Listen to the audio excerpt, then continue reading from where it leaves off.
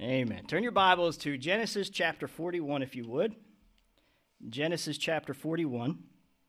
And as you're turning there, a smuggler meets up with a client, and he has a paper towel on his head. The client looks at him, and he asks, "What's with the paper towel?" The smuggler says, "I've got a bounty on me head." Got a bounty on me head, hardly. I don't know. See? I have many backups. Amen. It's the brain that's going. Last week, we left off with Joseph still in prison. He'd been abandoned, and he'd been forgotten by Pharaoh's chief butler. He felt betrayed. He felt forsaken. Now, keep this in consideration. Joseph had now been a slave in Egypt for 13 years. Think about that. More than half his life, he'd been a slave in Egypt. His family given him up for dead. He'd suffered and endured more than most of us. Falsely accused of assault, imprisoned, forgotten by a friend. He's gone through a lot. And in all these hardships, we can't lose sight of the fact that God has been faithful. He never once left Joseph's side. His plan was in the works and was now starting to come to fruition. Joseph's freedom is right on the doorstep. Amen? And not just freedom, but God has a very, very special, unexpected blessing for this young man's faithfulness. Through Joseph's example, we ought to be encouraged to trust God in all of our darkest moments, to trust Him even in the most difficult times of waiting. You know, we start to get antsy if we have to wait a week. Amen? A month. A year seems like an eternity. But this young man, he has been waiting for God's deliverance for 13 years. Amen? And we have to keep that in perspective. Let's start reading Genesis 41, right at verse 1. Then it came to pass, at the end of 2 full years, that Pharaoh had a dream. And behold, he stood by the river. Suddenly there came up out of the river 7 cows, fine looking and fat, and they fed in the meadow. Then behold, 7 other cows came up after them out of the river, ugly and gaunt, and stood by the other cows on the bank of the river. And the ugly and gaunt cows ate up the 7 fine-looking and fat cows. So Pharaoh awoke. Then he slept and dreamed a second time. And suddenly 7 heads of grain came up on one stalk, plump and good. Then behold, 7 thin heads, blighted by the east winds, sprang up after them. And the 7 thin heads devoured the 7 plump and full heads. So Pharaoh woke, and indeed it was a dream. Now it came to pass in the morning that his spirit was troubled, and he sent and called for all the magicians of Egypt and all of its wise men. And Pharaoh told them his dreams, but there was no one who could interpret them for Pharaoh. Then the chief butler spoke to Pharaoh, saying, I remember my faults this day, when Pharaoh was angry with his servants, and put me in custody in the house of the captain of the guard, both me and the chief baker. We each had a dream in one night, he and I. Each of us dreamed according to the interpretation of his own dream. Now there was a young Hebrew man with us there, a servant of the captain of the guard. And we told him, and he interpreted our dreams for us. To each man he interpreted according to his own dream. And it came to pass, just as he interpreted for us, so it happened. He restored me to my office, and he hanged him. Then Pharaoh sent and called Joseph, and they brought him quickly out of the dungeon. And he shaved, changed his clothing, and came to Pharaoh. And Pharaoh said to Joseph, I have had a dream, and there is no one who can interpret it. But I have heard it said of you that you can understand a dream to interpret it. So Joseph answered Pharaoh, saying, It is not in me. God will give Pharaoh an answer of peace. Then Pharaoh said to Joseph, Behold, in my dream I stood on the bank of the river. Suddenly 7 cows came up out of the river, fine-looking and fat, and they fed in the meadow. Then behold, 7 other cows came up after them, poor and very ugly and gaunt, such ugliness as I have never seen in all the land of Egypt. And the gaunt and ugly cows ate up the first 7, the fat cows. When they had eaten them up, no one would have known that they had eaten them, for they were just as ugly as at the beginning. So I awoke. Also I saw in my dream, and suddenly 7 heads came up on one stalk, full and good. Then behold, 7 heads withered thin, and blighted by the east wind sprang up after them. And the thin heads devoured the 7 good heads. So I told this to the magicians, but there was no one who could explain it to me. Then Joseph said to Pharaoh, The dreams of Pharaoh are one. God has shown Pharaoh what he is about to do. The 7 good cows are 7 years, and the 7 good heads are 7 years. The dreams are one. And the 7 thin and ugly cows which came up after them are 7 years, and the 7 empty heads blighted by the east wind are 7 years of famine. This is the thing which I have spoken to Pharaoh. God has shown Pharaoh what he is about to do. Indeed, 7 years of great plenty will come throughout all the land of Egypt. But after them, 7 years of famine will arise, and all the plenty will be forgotten in the land of Egypt, and the famine will deplete the land. So the plenty will not be known in the land because of the famine following, for it will be very severe. And the dream was repeated to Pharaoh twice, because the thing is established by God, and God will shortly bring it to pass. Now, therefore, let Pharaoh select a discerning and wise man, and set him over the land of Egypt. Let Pharaoh do this, and let him appoint officers over the land to collect 1/5 of the produce of the land of Egypt in the 7 plentiful years. And let them gather all the food of those good years that are coming, and store up grain under the authority of Pharaoh, and let them keep food in the cities. Then that food shall be as a reserve for the land for the 7 years of famine, which shall be in the land of Egypt, that the land may not perish during the famine. So the advice was good in the eyes of Pharaoh and in the eyes of all his servants. And Pharaoh said to his servants, Can we find such a one as this, a man in whom is the Spirit of God? Then Pharaoh said to Joseph, Inasmuch as God has shown you all this, there is no one as discerning and wise as you. You shall be over my house, and all my people shall be ruled according to your word. Only in regard to the throne will I be greater than you. And Pharaoh said to Joseph, See, I have set you over all the land of Egypt. A lot of stuff going on, amen? A lot of changes about to happen in the life of this young man, Joseph. And the first thing I want us to consider is God's promises after the problems. Amen? God's promises after the problems. A born-again believer ought to be really, exceedingly appreciative of God's promises. Amen? As a born-again believer, we have to appreciate God's promises. Now, we think about a promise today. In today's society, a promise has very little value to it, doesn't it?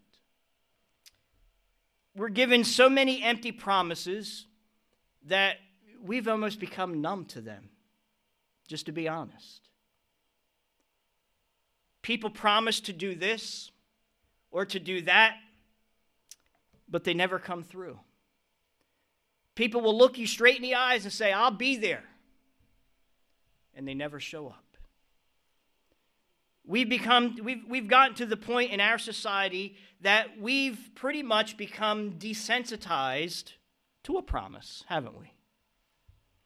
But I want everyone to understand that there is a place where a promise is still a promise. Where a promise is never broken and will always and forever be honored. Where a promise is an absolute. Where a promise is a 100% guaranteed sure thing. And that place is right here. Amen? Where a promise is still a promise and will always and forever be honored in God's word. Amen? Every promise that God has ever issued, right here. And this book is full of them. Every single promise that God has ever issued in His word has come to pass or will shortly come to pass because it was a future prophecy. Amen? 100% guaranteed. Every promise has come to pass. Amen?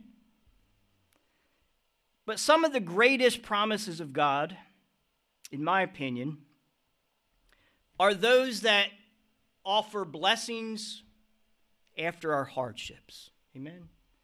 Those promises that offer blessings after we've gone through all those trials. Those that offer blessings for enduring our tests of faith. Amen? And for me, as I've studied the Word of God for many, many years, for me, there's really two that stand out from the rest. And the first is found in Job chapter 23. If you turn your Bibles to Job chapter 23, we think of Job. Job was a man that was battered and beaten down and bruised physically, emotionally, and spiritually. Amen? Job went through it. Job suffered the loss of all 10 of his children. Every single one of them, all 10. He lost his home. He lost his livelihood. And he lost his health. Listen as Job replies to God. Verse 1. Then Job answered and said, even today my complaint is bitter. My hand is listless because of my groaning. Oh, that I knew where I might find him, talking about God, that I might come to his seat. Job wanted to find God and just walk right up to him. Verse 4. I would present my case before him and fill my mouth with arguments. Job is saying, look, I would find God, I would walk right up to him, and I would plead my case of innocence. I've been a faithful servant of him, and yet all these things are happening in my life.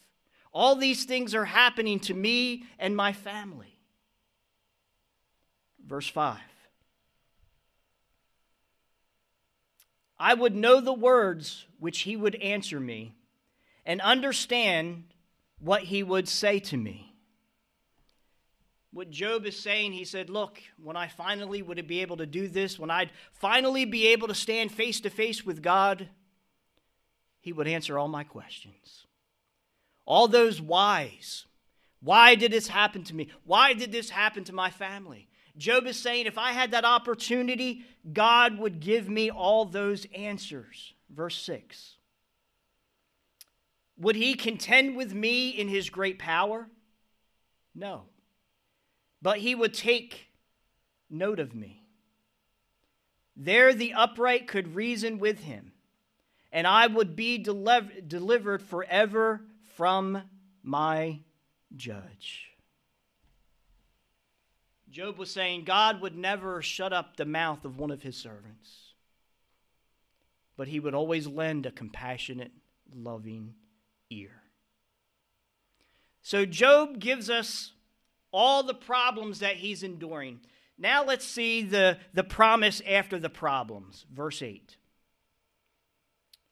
Job says, "Look, I go forward, but God is not there, and backward, but I cannot perceive him. When he works on the left hand, I cannot behold him. When he turns to the right hand, I cannot see him. But God knows the way that I take. When he has tested me, I shall come forth as what? Gold." Amen. Do you see that there? The key is right there in verse 10. Job says, "When he has tested me, I shall come forth as gold." This is speaking of the refining process, the refining process of gold, the refiner of gold. We're very familiar with that in the Old Testament. If you read through the Old Testament, you see the refiner's fire over and over and over. The gold refining process and the process of refining a precious metal. And that's exactly what Job is referencing here. Refining gold is a process that's very long and it's very painstaking. There are no shortcuts. There are no get-rich-quick schemes when refining gold. For the born-again believer, our trials, our hardship, those heartaches that we endure, we need to understand that that is gold in the process. Amen? That is gold in the making. When God allows us to go through life's raging fires, that is the refiner's fire. When he allows us to go through those trials, those fiery trials, he is removing all the impurities out of us. Amen? When that refiner, he cranks that heat up in that furnace as hot as it'll go, and then he puts in that precious metal. And what happens is that gold will melt. And if there are any impurities in that gold, they do what? They just rise to the surface. And what does the refiner do? He just scoops them right off. And what's left? Pure gold. Amen? And God does that same process with us when we're going through the fiery trials of life. And once that refining process is completed, what's left in us is just pure gold. Valuable and precious in his almighty sight. Amen? That's what we have to understand. We have to continue to look in the right perspective. The second is found in 1 Peter chapter 1.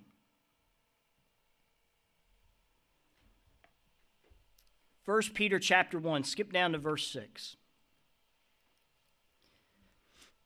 "In this you greatly rejoice, though now for a little while, if need be, you have been grieved by various trials." Peter he's setting up the idea here that here's the problems. Here's the trials. Here's all the heartaches, the struggles that believers go through. He's setting the scenario up. First, we have all these trials, these tests that God allows us to go through. Now let's see that promise after the problems. Skip down to verse 7. End of verse 6, he says, "You have been grieved by various trials, that the genuineness of your faith, being much more precious than gold that perishes, though it is tested by fire, may be found to praise, honor, and glory at the revelation of Jesus Christ, whom having not seen, yet you love, though now you do not see him, yet believing, you rejoice with joy inexpressible and full of glory, receiving the end of your faith, the salvation of your souls. Of this salvation the prophets have inquired and searched carefully, who prophesied of the grace that would come to you. Amen. Peter is telling us here, he says, look, after we endure these fiery trials, God is going to do 4 things in our lives. Number 1, he is going to perfect us. He's getting all those impurities out. Secondly, he's going to establish us. Amen? We are established into his family. Thirdly, he's going to strengthen us. Amen? He's going to strengthen our faith. He's going to strengthen our reserve. And lastly, he is going to confirm us. And listen, when we are confirmed by Almighty God, we are stamped with his approval. Nobody can change that. Amen? Not even ourselves. These are the things that God does for us when we endure, when we go through these fiery trials. And once we come out on the other side, once we come through these trials and testings, we will come forth. We will come out with more value, more integrity, and of a greater character. Amen? Of a greater Christian character. What is the purpose? God is allowing us to go through these fiery trials to make us more Christ-like. Amen? That's the whole point of it, to make us more like Christ. More pure and with a more loving heart. Amen? A more loving heart. We have to learn to accept God's plan for our lives. We have to learn to accept those promises after the problems. Amen? Learn to understand and accept those trials that God has allowed in our life for a purpose, for a reason. God is preparing us for something much greater. Amen? Something much, much greater. Now, we think about these truths.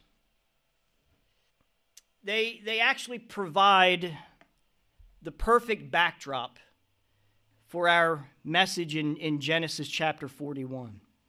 As we're studying the life of Joseph, as we're going on this journey with Joseph, these truths provide the perfect backdrop.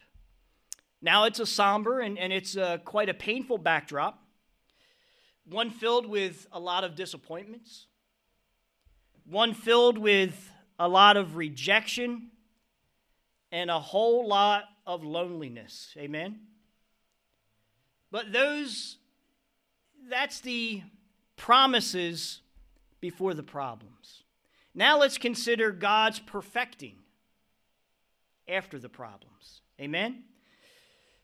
In chapter 40, we saw Joseph's human side. Up to that point, Joseph had done everything perfect. Every decision, every statement, every action was textbook Christian. Amen? It seemed like he had the Christian handbook and he read the problem and he responded with the perfect answer. It's not really what happened. It was just his character. Amen? His father Jacob had a lot of problems, right? And we went through and we pointed out and we saw all the problems. But one thing he did right. He raised Joseph to know Almighty God. Amen? And to know his word.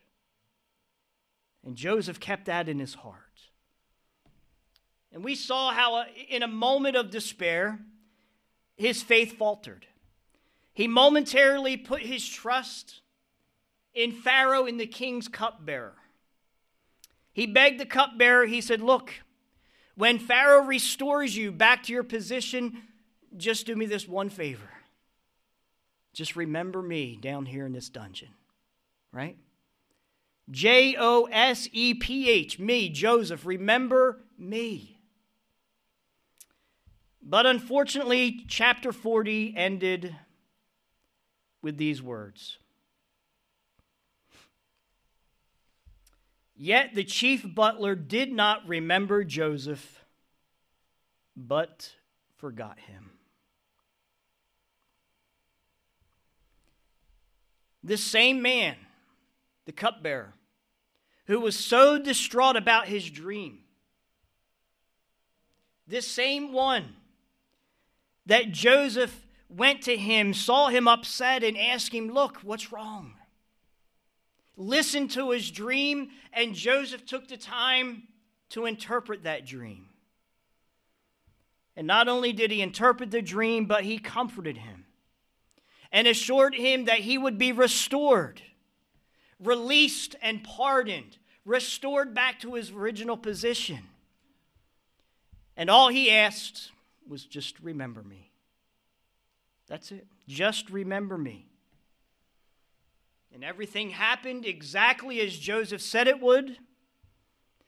But the cupbearer promptly forgets Joseph, doesn't he? Forgets him. And not just for a day or 2 days or a week or even a month. How long? 2 full years, the Bible tells us. Why? We have to understand that there's a much greater process going on behind the scenes. Amen? God erased Joseph from the memory of that cupbearer for a reason. God was not finished refining this young man Joseph. God had a monumental plan for Joseph, a massive plan, a plan greater than even Joseph could ever fathom. And Joseph was not quite spiritually ready to handle it at that point. Amen? His heart was not quite pure enough for what was about to take place, for what God was calling him to do. Listen, we've all felt or we've all been forgotten, haven't we? We've all been forsaken by somebody. We can all relate to what happened to Joseph. In fact, Hollywood has made millions of dollars on that fact. Amen? It's cashed in. Most of us are very familiar with the Home Alone franchise, aren't we? Remember Macaulay Culkin? He played a character named Kevin McAllister, a young boy who was forgotten and left behind by his family as they left on vacation. Home Alone.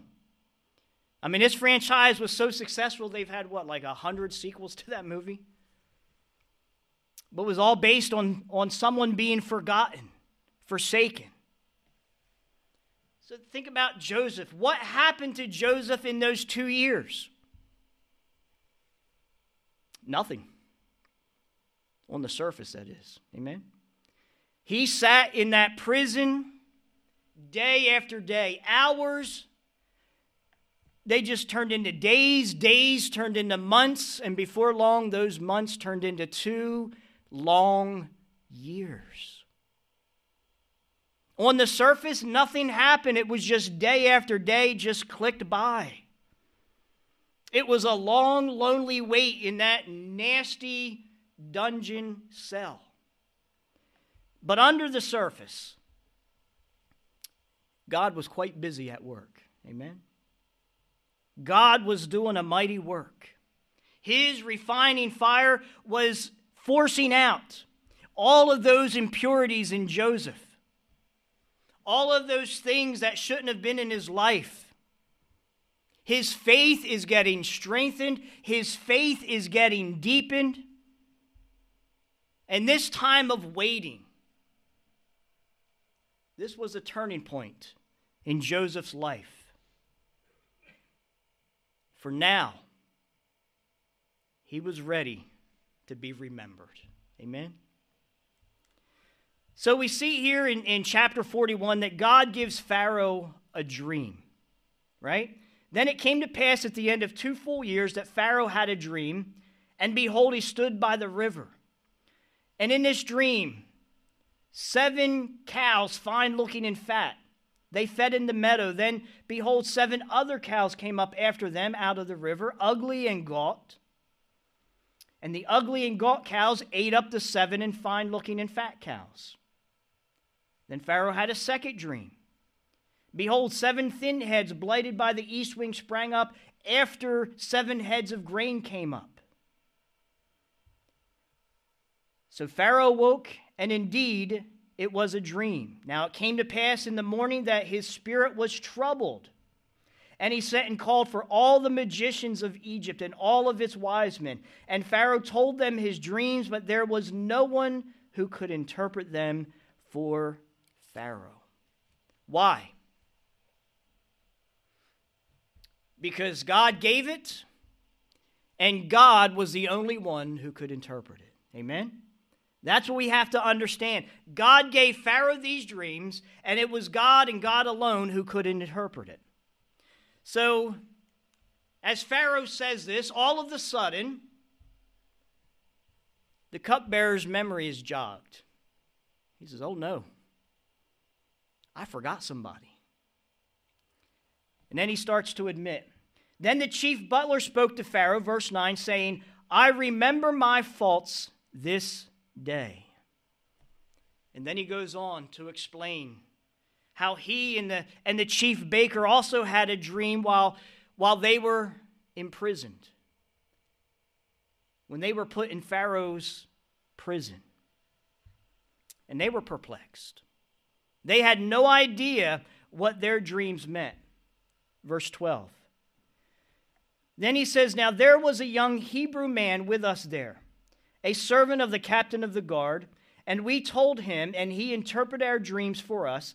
To each man he interpreted according to his own dream. And it came to pass, just as he interpreted for us, so it happened. He restored me to my office, and he hanged him.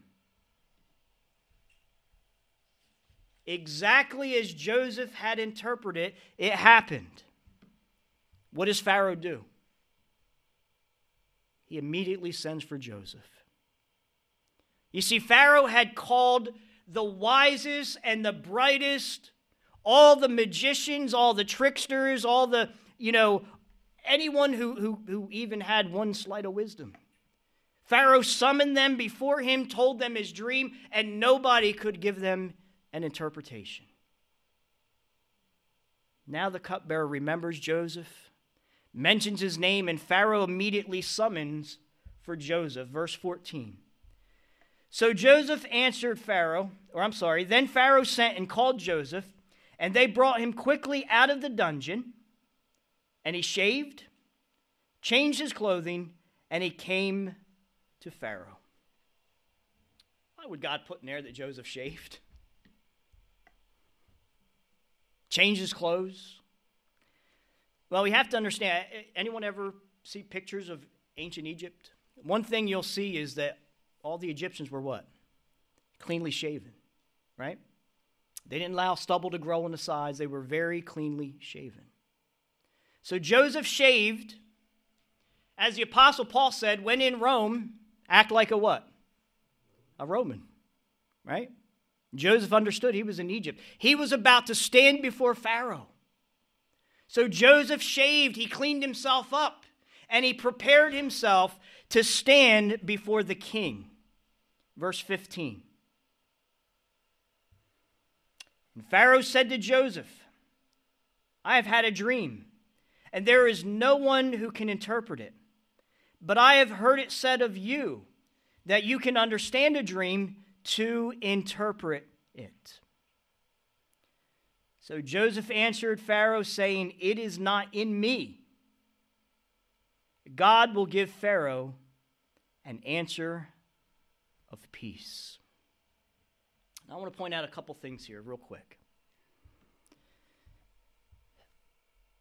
Notice Joseph does not offer one word of resentment, does he? He just sat 2 long years in prison. He just saw what transpired before Pharaoh. How the cupbearer, 2 long years, forgot him, and now all of a sudden remembers him. Not one word of resentment toward the cupbearer for forgetting him all these years. You can clearly see the work that God was doing in the heart of this young man. Joseph came to accept his situation. He came to accept all of the circumstances that got him there, and he purposed in his heart to trust God no matter what. Amen? That was the refining work that God was putting him through. And Joseph humbled himself, and he patiently waited for his opportunity to redeem himself? Nope. He waited for the perfect opportunity to glorify God. Amen? That's what he was waiting for. He patiently waiting for the chance to give God all the glory. I don't know about you, but that gives me goosebumps when I see faith like that. Amen? When I see faith put in action like that. Joseph, respectfully and humbly, he tells Pharaoh, he says, don't look to me or any other man. Don't bother looking to the stars, but look to the one who created those stars. Amen? Look to the true and living Almighty God. He will answer you. He patiently and humbly just waited for that opportunity to give God all the glory.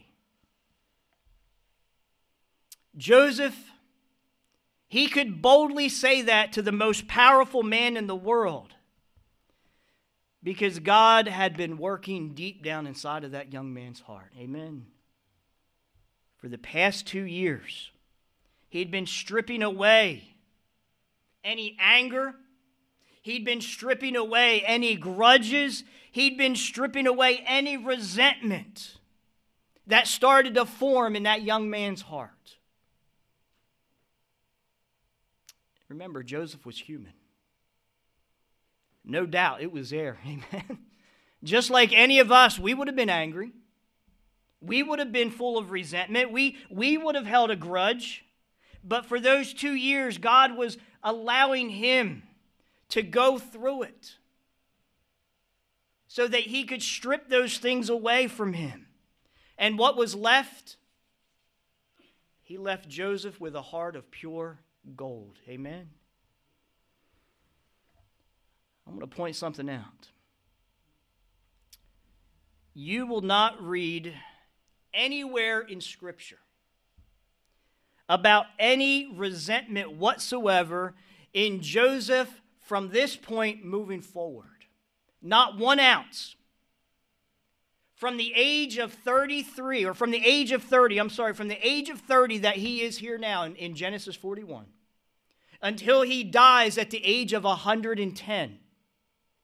Nowhere in Scripture will you read anywhere that he had 1 ounce of resentment left in his heart. Amen. That is God at work. Not against his brothers, not against the cupbearer, not even against Potiphar's wife. That's a hard one to swallow, isn't it?